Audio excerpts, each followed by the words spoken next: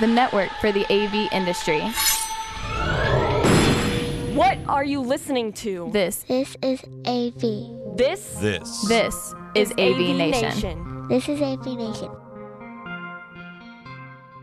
This is AV Week, episode 154, recorded Friday, August 1st, 2014. Change is scary. Ready. AV Week. Performing scan. Week. Online. This is AV Week.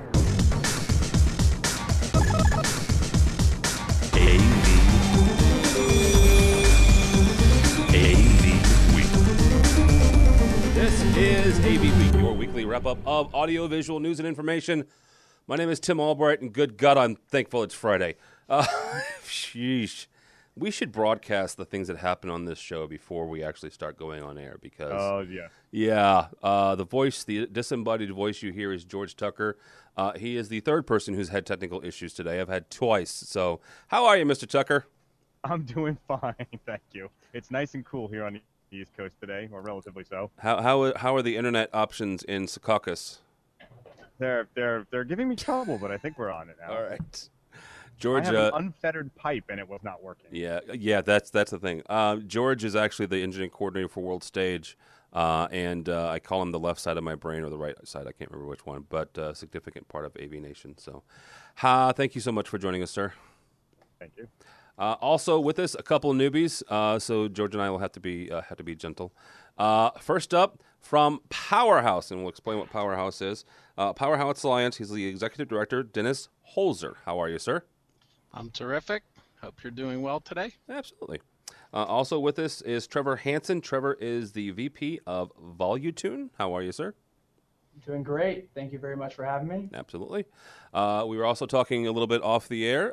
Football, the return of sanity, the return of normalcy starts on Sunday. So, yay!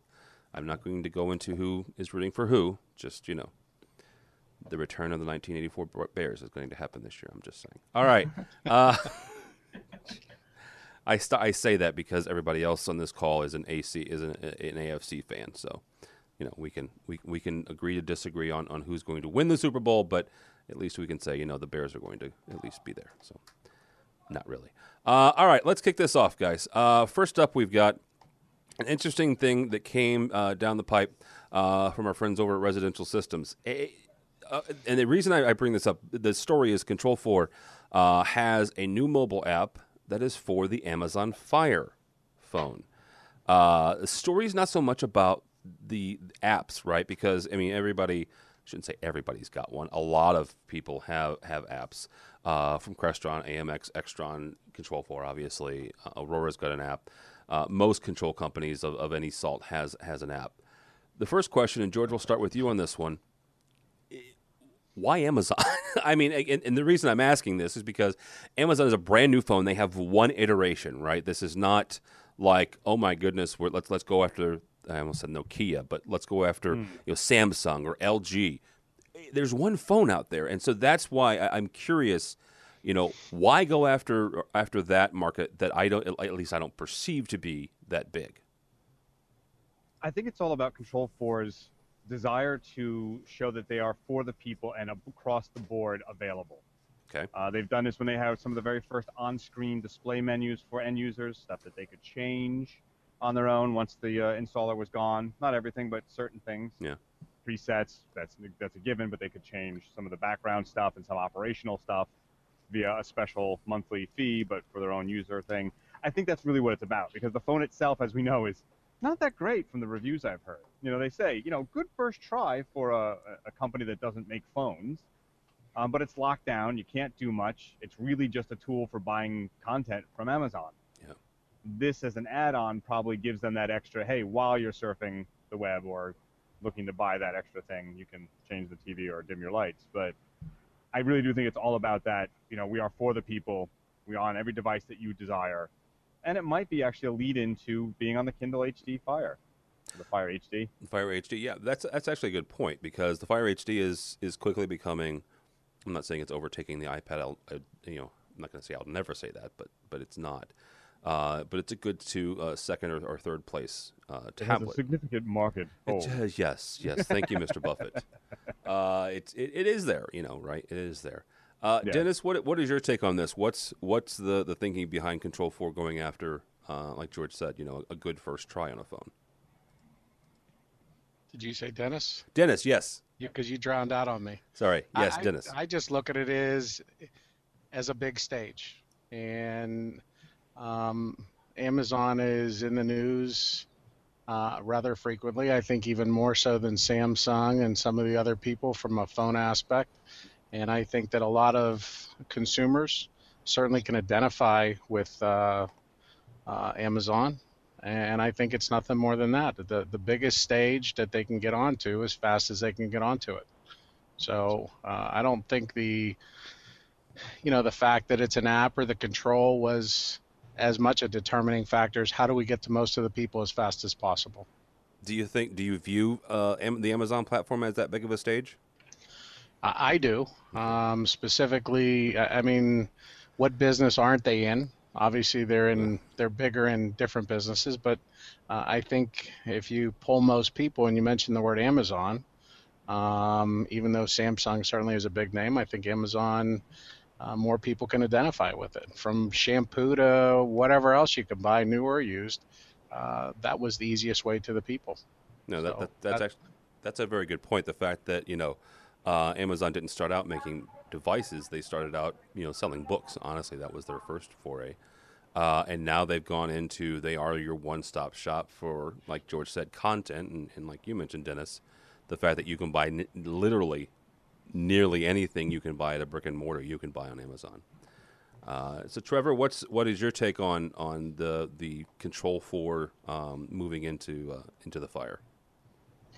Again, people trust the Amazon. They trust, Control 4 is a trusted brand now amongst the dealer integrators, and I just think it's an easy sell. It's not recreating or reinventing the wheel. You're going with a trusted name that the consumers have adapted towards. My wife, everything is Amazon today. I mean, I can't get rid of those brown boxes quick enough, and it's appealing to the females just as much as the males, and I think it's an easy transition. Okay, that makes sense. That makes a whole lot of sense. All right, guys, moving on. We've got an interesting story from. Honestly, the story's from CE Pro, but CEDIA and Infocom have launched 4 new European smart building conferences. Start next year. Actually, they start this year, late 2014 and early into 2015, kind of as a lead-in into ISE Europe, which, let's be honest, has become the biggest AV trade show in the world as of last year. So, George, is this kind of do you see this as a feeder events, or are these just making sure that our European brethren and sistren stay abreast of what we're all talking about over here, which is the smart buildings, which we've kind of been talking about for a couple of years now? Well, I think part of the reason is you had a lot of what I call the coattail shows that showed up around Infocom's time, and one of them being a show called Realcomm. And I'm still unclear as to whether Realcomm is part of Infocom or if it's separate or not, but it focused on building management, not just environmental, but that was a big part of it. And I think those coattail shows are taking a little bit away, or at least there's a perceived idea that that's happening. So why not do your own building management specific show? Since others are attending that show, you might as well bring them into the fold, right? My only concern is that when I actually happened to sit next to a Realcomm guy on the way to Infocom this year. And while it seems simple and it doesn't sound like a lot, he talked about doing control of environments of a building from the inside out and on a campus or city block-wide status. So their conception is not build a building, add the gear. It's the building is the gear, and that's just ancillary. And I know it doesn't sound like a lot of a difference, but they're really looking at the total environment, not just floor by floor. So when they're starting to build or invest in new stuff in this Realcomm smart building management systems, they're really looking at an entire infrastructure, as opposed to what we've been looking at so often when I talk to guys, is a install by install basis. So it would be interesting to see how Infocom and CEDIA deal with that sort of perceptual difference in how they display and bring people in. Trevor, from you guys' standpoint, how do you guys not market to, but get into like George said, the entire building management, and not just building management, but the entire building infrastructure, where whether you're selling amplifiers or you're selling speakers or you're selling displays, from the top down, you have to have that stuff integrated as quickly as possible. So is this something where you get in with the consultants early, or do events like this help folks like you and your company get in, on the ground floor, no pun intended, on whole building management?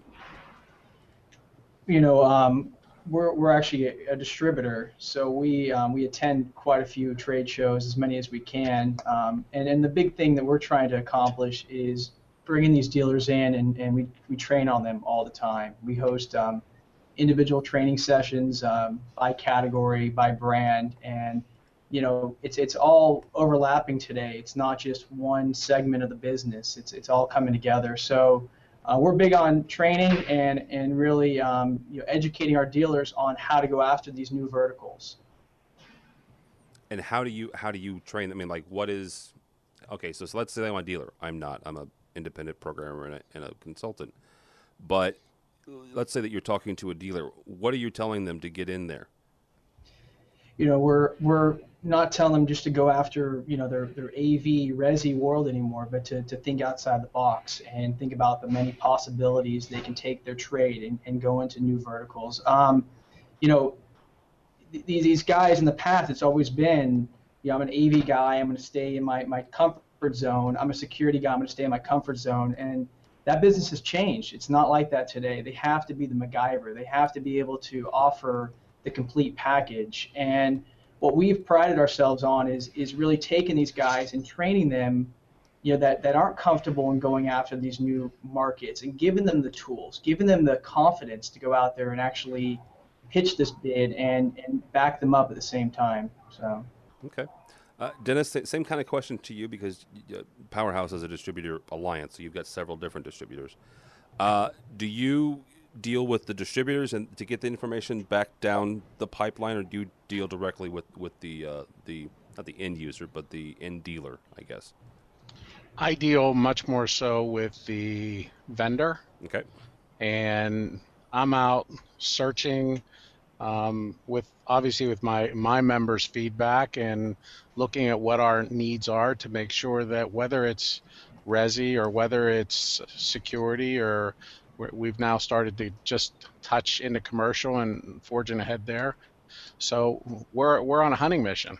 Going back, the one thing you talk about all these shows, the dealers that we sell to usually are 1, 2, 3, and they're certainly bigger, but they're small operations. They don't have the money to attend all of these different shows locally, and when I say locally, I mean in the country, let alone certainly going out of the country. So a lot of them across the country depend on us to make sure we're on our game and showing them what they need and things that can help them build their business. And then once we bring those vendors into us, then as Trevor said, it's up to the individual members to drive that business to those installers and make them aware, and then not only make them aware of the products, but teach them how to install those products.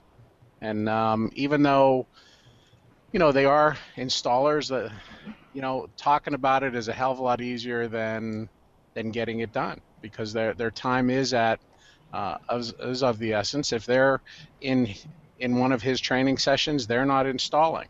Yeah. So as Trevor said, thinking out of the box, we got to be a lot more creative. And he can answer how many of his shows are late afternoon, early evening, late evening, just to make sure that we can get all of these people involved in understanding what's coming out. What sort of pushback have you gotten from, Trevor mentioned the security company or the company that does traditionally residential. What sort of pushback have you gotten from these people that have said, you know what, I've been doing this for 10 years. I've been doing this for 20 years, and this is my dad's company, and he did it for 40 years. What sort of pushback have you gotten from them? The biggest pushback is change. Yeah. This is the way we've always done it. And we're coming off a national sales meeting where we had all of our vendors and our members together. And I don't know that you can go back and say this business is similar in the last year. You certainly can't say it's similar to what happened 5 years ago. It changes every day, and literally every day now. And vendors come and go. We need to be consistent. We need to keep offering we need to be on the front of the train. That's the easy way out. And the pushback is, well, this is the way I've done it. I've been successful. Why should I change? And in our own meeting, I even said, I didn't say, the member said, we need to change now while the going's good on this. Let's get better on the things that we're not good on so that when it does get there, we're prepared. And so that was going to be my next question is, how do you then not push back on them, because they're your members, but how do you explain to them, look, I understand that change is scary, but it's also necessary, right? There was a wonderful post, and I apologize, I don't remember who did it. It's been a couple of years ago, but it was about the digital transition. And it was an engineer who likened the transition between analog and digital to the difference between a carburetor and fuel injection, right? That happened in the 1980s. And the gentleman's post said, look, my dad worked on cars for 20, 25 years. And during the 1980s, carburetors started going away and fuel injection came about. And he had a choice. He either could just work on carburetors and just work on the older cars, or he could go back to school, learn how to use how to work on a fuel injection system, and go with the times. And that I thought it was a really great analogy. So, all right, gentlemen. Next story up for your consideration. California has gotten some interesting lighting standards. They're taking effect July 1, so about a month or so ago. And Jason Nada, CEO of Commercial Integrator, wrote, actually Jason's from CE Pro, but this is in Commercial Integrator, writes a piece and talks about some of the opportunities, he calls them, for not only just the Pro AV, but also for residential. Trevor, we'll start with you on this because you're the direct distributor for this. How you guys take laws like this, and the state of Illinois has them. That's where I live. Then you also have the federal law, which is getting rid of incandescent lighting and this, that, and the other. How do you guys take advantage? And I hesitate using that word because it almost sounds like we're trying to benefit from from changing in laws. But here's the thing. Here's the reality. You've got laws and that you have to buckle your seatbelt or what have you. So this is another existing law. How do you guys educate your dealers on how to make the most out of these changes in the construction laws? Well, I think it kind of resorts back to what we talked about earlier, change. Yeah. And here we are today selling lighting control, selling Lutron lighting control, selling the integration of the smartphones, being able to control your lights. Dealers are now realizing that they have to be on board with these things. One of the big hurdles we've been faced with is, you have to be a C10 contractor to be able to install lighting. And what we're trying to do is partner up electricians with our AV dealers, get them to work together to be able to offer these new lighting control solutions. The old school electricians are not computer savvy, so they're not going to be the ones that are going to do all the programming. So our AV dealers that understand the programming side are really benefiting from these new laws. And you talk about lighting or electrical laws. I'm in Southern California, and California right now is facing a major water shortage. So that's also another thing that law went into effect today, actually, where we will now get fined $500 for watering our lawn over watering or whatever. So that's going to be the next big thing is water restrictions and how to control your water. So we're looking forward and beyond just where we are today with electric and thinking, what's the next step? So again, integration, being able to use your smart device with the lighting side, with water, energy management, it's all happening today. Okay, here's a silly question. It has nothing to do with AV. How do they know how much you've watered your lawn? Watching the news last night, they now have cars driving around. Oh, so that's scientific. And they're going to be nondescript driving throughout the night. You can't wash your car. You can't water your driveway. You can't do any of that anymore. Okay, so you can't wash your car, not even at a car wash? You can wash it at a car wash because that's recycled water. Oh, I see. Welcome to California. Welcome to California, folks. All right. George, George. Tim, just yes. remember, though, that I think it was today, one of the news outlets had one of the drought specialists say, basically, we're about this close to it being an unrecoverable drought in California. So it's serious stuff. Are we talking like Dust Bowl? They're thinking like parts of it that don't have water may not get it back. Oh, wow. It's that bad. And I don't know if you saw the news about that water break at UCLA. It was 20 million gallons of water. Yeah. Wow. So that hurts even more. So it's scary. I have a friend of mine who's a tech manager at UCLA. We'll just blame Greg for that. Yeah. He left the faucet open. Yes, yeah, he left the water running somewhere. George, do me a favor. Take me through not only because World Stage also does installations, but let's take it. I need both of your brains here. I need the former manufacturer brain and also the installation brain. How do we walk our clients through? How do you walk your clients through this process? Is this a proactive call? Say, hey, by the way, in case you didn't know, there's new laws or something like that, or is it one of those more reactive things where you wait for them to say, hey, I need to upgrade here? It all depends on the relationship, but I think it's absolutely the former. Absolutely the former. Okay. And you start drumming up business, going, hey, we've done business in the past. Have you read the laws? Here's a link to it. Here's a copy. Here's our business synopsis of what that means to installations like the ones we've done in the past, your installation. And here's what we can do to help alleviate that and make it better. Call us for a quote. We'll talk about it. Yeah. That kind of stuff. Absolutely. Because a lot of people in California, I think, get it. As you say, welcome to California. A lot of people in California, despite their shrugging shoulders and maybe a little bit of sarcasm, know that it's pretty true. And there's not much more you can do about it other than try to solve the usage problem right now. This is not the old, why can't I remember the old power company that was deliberately shorting power? Enron? Edison? No, Enron. Wasn't Enron deliberately shorting power in California for a while, causing brownouts and trying to raise rates to get more infrastructure built that wasn't really needed? So you're not dealing with that issue. You're dealing with an actual, genuine environmental issue that we got to save money and save energy. And a lot of that is what you do to drive your sales. Hey, here's the way we manage it. Here's the ROI sheets. Here's how we're going to tell you you're saving money. All the rest. That makes sense. Dennis, when it comes to educating guys like Trevor and other distributors, is this something where you guys will partner with somebody like, I don't know, Lutron or something like that to write maybe a white paper or do a webinar or do a conference call? How do you guys get that information down to your dealers or to your distributors? It starts with each individual member. Obviously, they work with each individual vendor. And according to their schedule, they make sure first and foremost they get their people trained. And then from there, they turn around and look at driving the business, which starts with bringing their customers in and training them. So it is really a partnership, but you have to have, even within each of the companies, and Trevor can certainly expound on this, you have guys who have specialty in certain areas, be it the networking side of things, be it the different areas, and you rely on those people that over and above the training that the factories give us.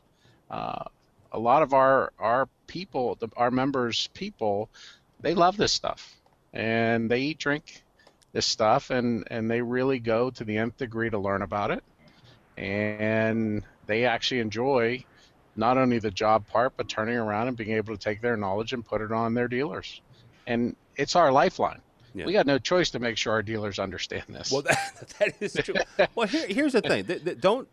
I wouldn't be too flip about that, because you know what? And I'm not going to name any names, but there are some distributors who Honestly, couldn't care less. You're one of 10,000 vendors. You're one of 10,000 integrators to them, and you know what? If you're not going to buy a flat panel from there, you're going to buy them from somebody else. And there are some that kind of have the attitude of they're almost kind of like a big box store, right? You go to them because you need a display or you need a mount or whatever, and so educating you is not on their top priority. Let's just put it that way.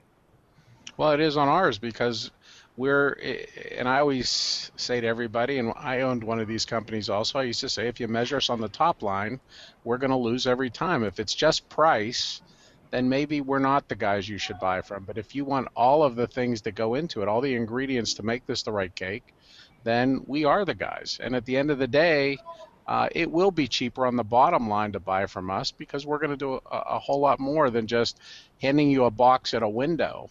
Yeah. And saying that'll be $25 today, sir, and have a nice day. Yeah, and I do appreciate that. It's same thing with manufacturers, right?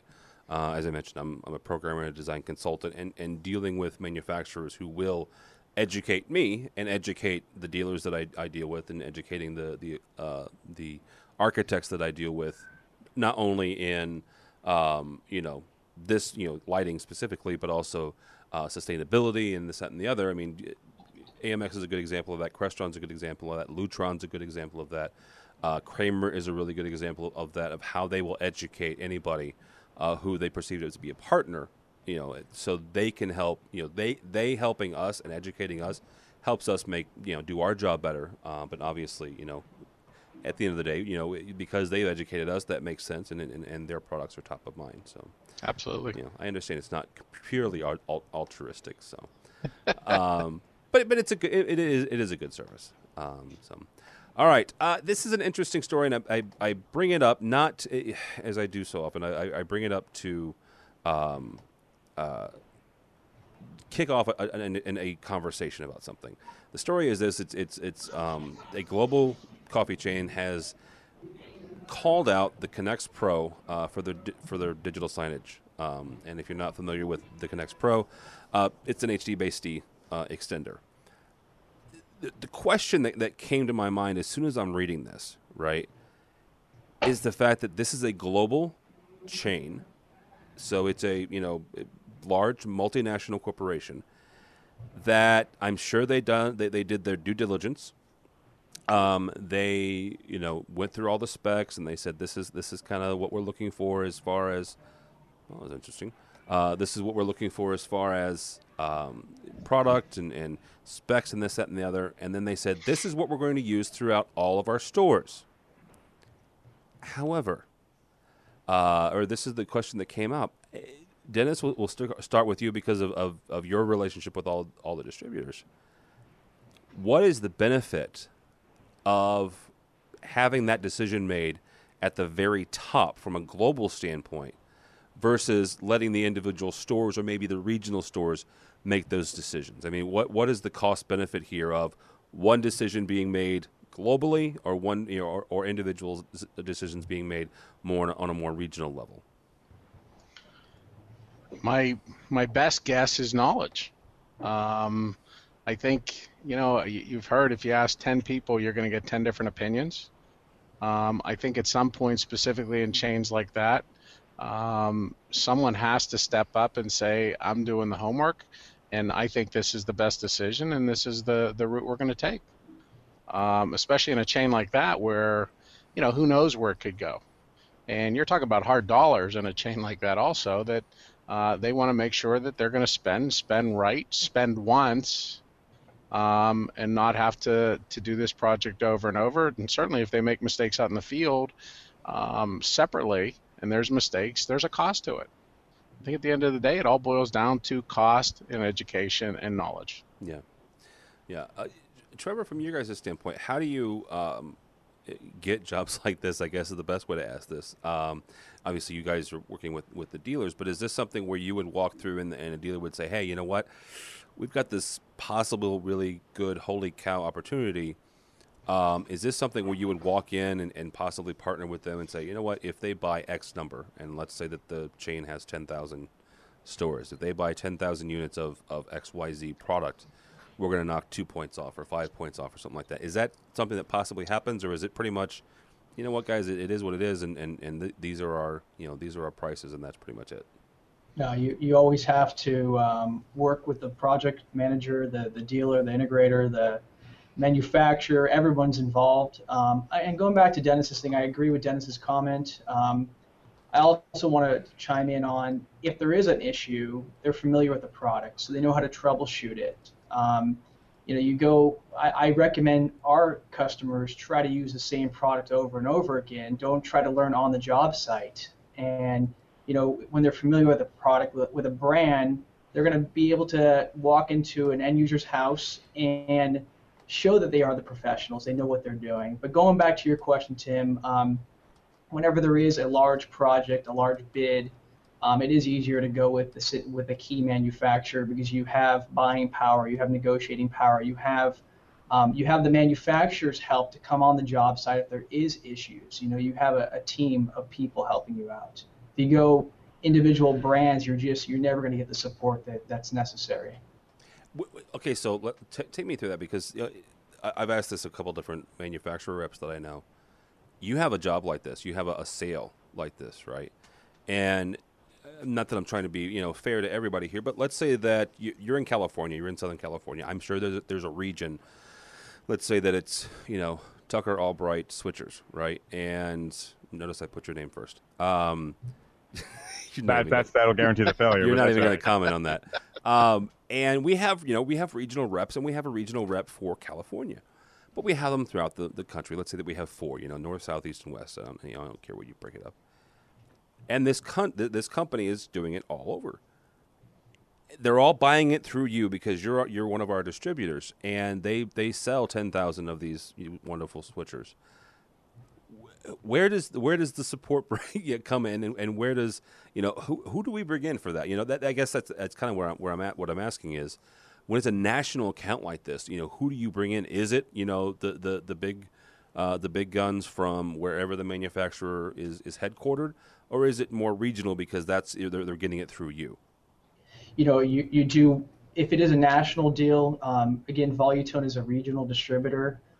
Being a part of Powerhouse Alliance allows us to now be able to operate as a regional, but still act like a national. So we'd actually probably go directly to the head of the company, the manufacturer, get him to help us negotiate the deal, and then leverage our 13 members across the U.S. to supply the goods for this chain, if you call it.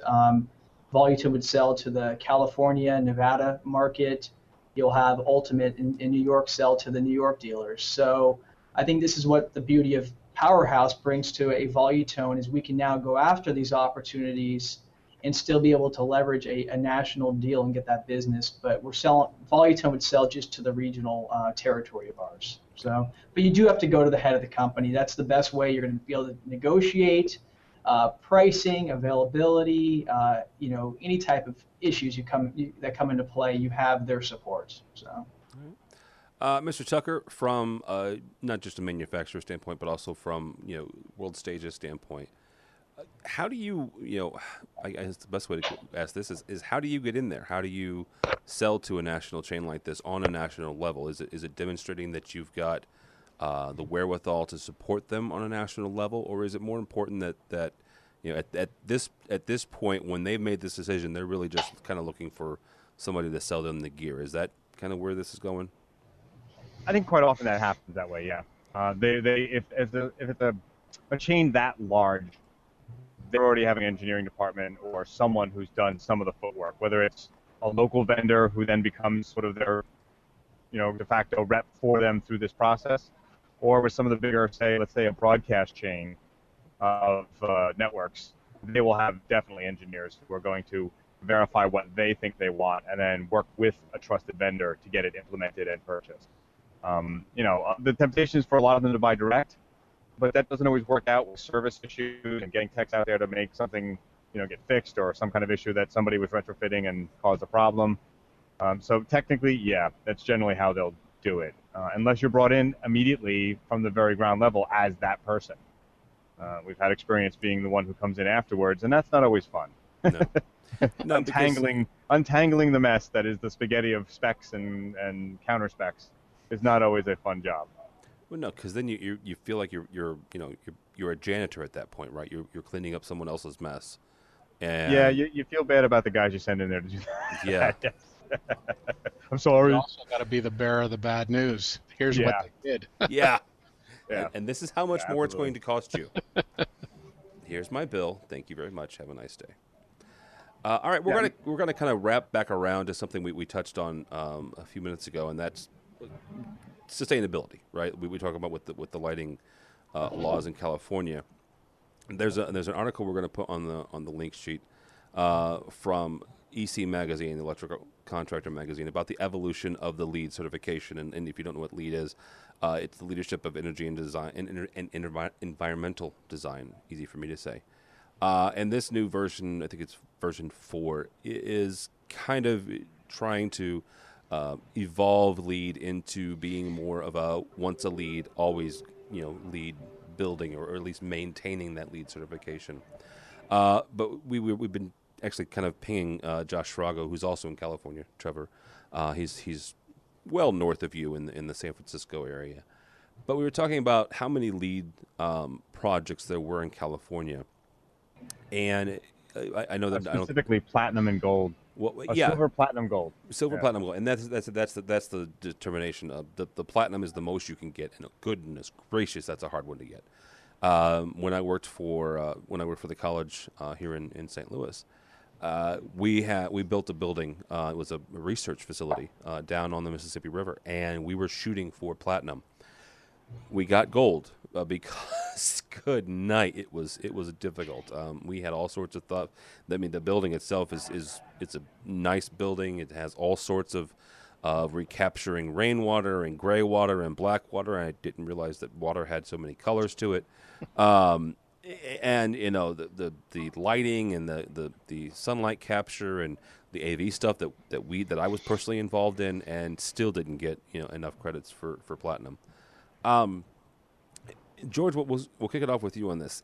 Is there, is LEED what we need to be going after, or is there something else or better maybe that not only AV people but the contractors in general should be shooting for to maintain sustainability? Yeah, LEED is what we got, right? Well, yeah. LEED is what we got right now, and there's ASHRAE and some other stuff that sort of rolled into that. It's what we have. I mean, I feel like I'm going to quote Spaceballs here. The idea is to save our clients money, right? Yes. Save the planet, but save our clients money.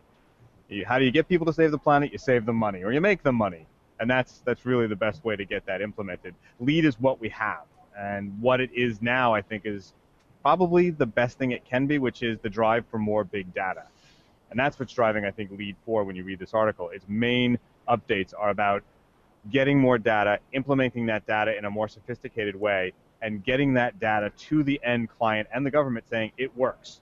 Here's the results. Here's the raw data that shows you what is going to work or not work. And that's what LEED 4 is really all about, at least from my reading. Dennis, is there something that you guys can do from a powerhouse standpoint or from a distributor standpoint in helping your dealers, not powerhouses members, but their clients, understand more the sustainability model, where again this goes back to education and making sure that they keep up to date on stuff? But is there something that you can do from a product standpoint, or making sure that you guys or your members handle certain products over other ones that aren't maybe necessarily sustainable friendly?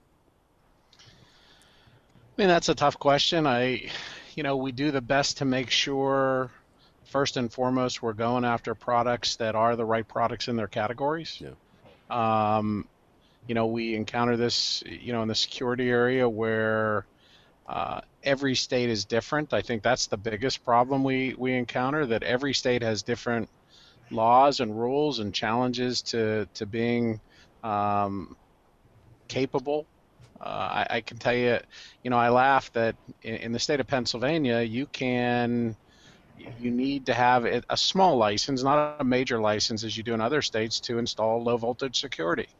Yet, if you want to install a gas furnace in the state of Pennsylvania, all you need to do is put a sign on the truck and say Dennis Holzer's Heating and Air Conditioning, and set to go. Oh. So, it's very difficult. I don't think it's something that we can do. We try and get people like Cedia and people like that to talk to our dealers. I think that's one of the successes of those shows. I think that's where it needs to come from, at a higher level, and we can reinforce it, but we can't lead it. Yeah. We just don't have that scope or that capability.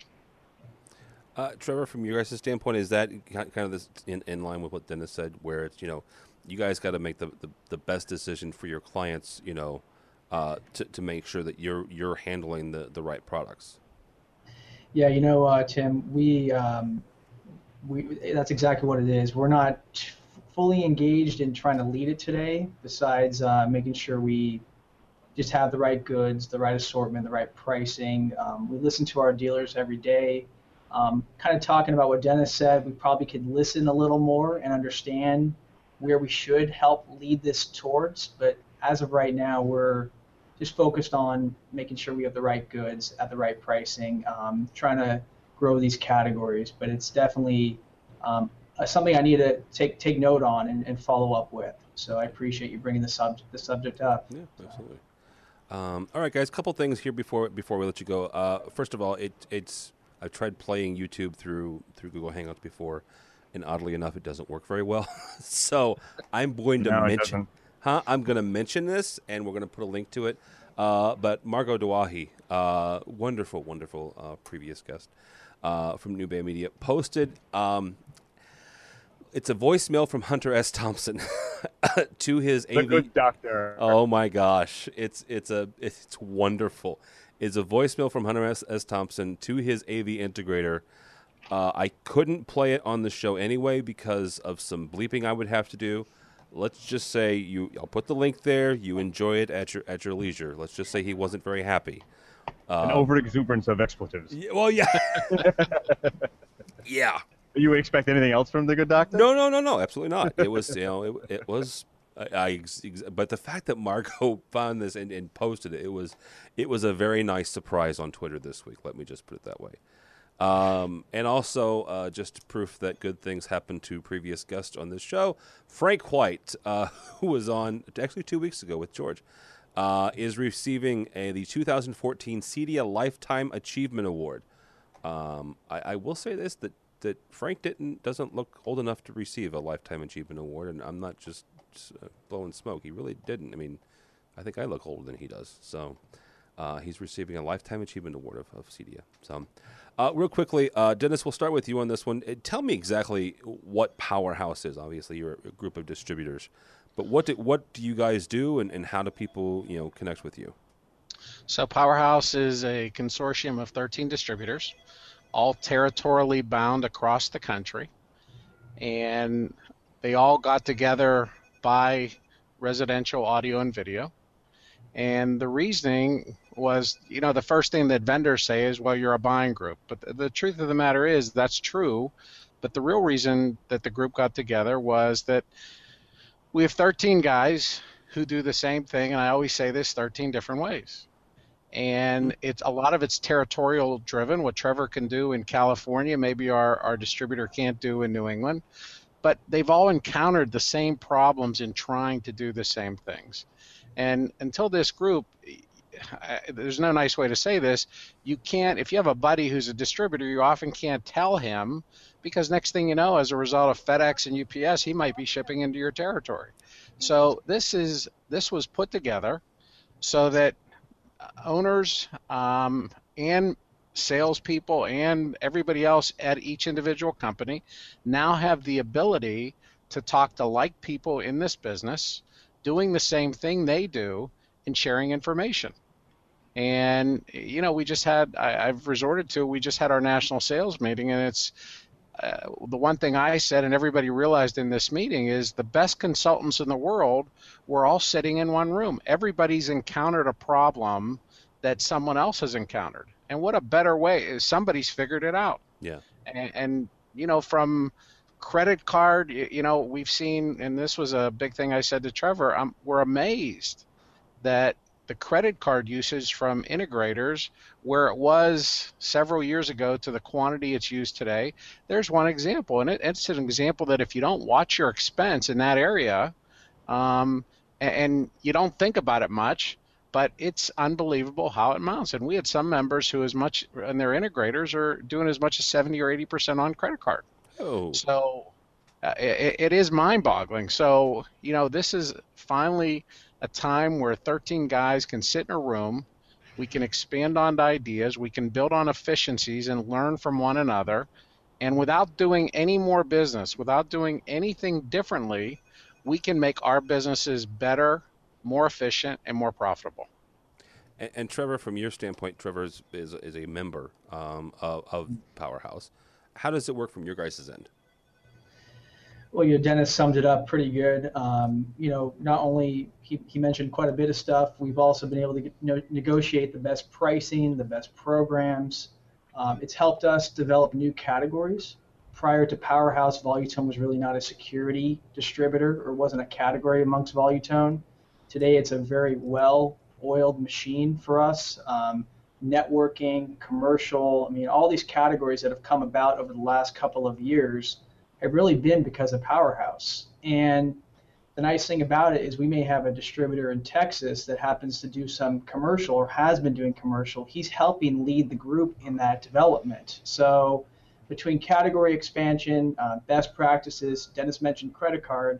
I came back from our national meeting and we've already renegotiated our credit card processing deal, saving me over $1,000 a month just because of us all sitting around a room talking about credit card expenses. So you look at those little wins, freight programs, office supplies, you name it, we're tackling it all as a group effort. And see, stuff like that, that's one of those things where we've talked about on this show many times, allowing people to learn from not only others' mistakes but also others' wins. That's important from the person learning side. It's also important from the person who's giving that information side to understand that, first of all, you're not going to be around forever, right? So it's much better to pass along the knowledge that you have than take it to your grave, right? It's much better to pass along what you've learned in the industry or what you've learned with this distributor or with this manufacturer or that person than it is to keep it hold up inside yourself. So at least that's my 2 cents. All right, guys, I'm going to let you go and go enjoy your weekend. For those that are football fans, football returns this weekend. I'll start with George, who's more of a hockey fan. So thank you for joining us, sir. How can people find you or get a hold of you? They can find me at Tucker2s on Twitter, or I write for various publications, in particular Commercial Integrator, part of EH Pubs. Yep, and also Tech Decisions. Yes, Tech Decisions, also an imprint of EH Pubs. Yeah, well, very good. Mr. Dennis Holzer, the Executive Director of Powerhouse Alliance. Thank you, sir. Thank you for having me. Appreciate it. Yeah. And how can people find you or find out more about Powerhouse? They can go online at www.powerhousealliance.com, or they can get to me directly, dholzer@powerhousealliance.com, or they can certainly, when they bring up the map on powerhouse.com, they can go through any one of my individual members, and they can certainly get me that way, or maybe they buy something from one of those guys. That'd be a great thing. Yeah.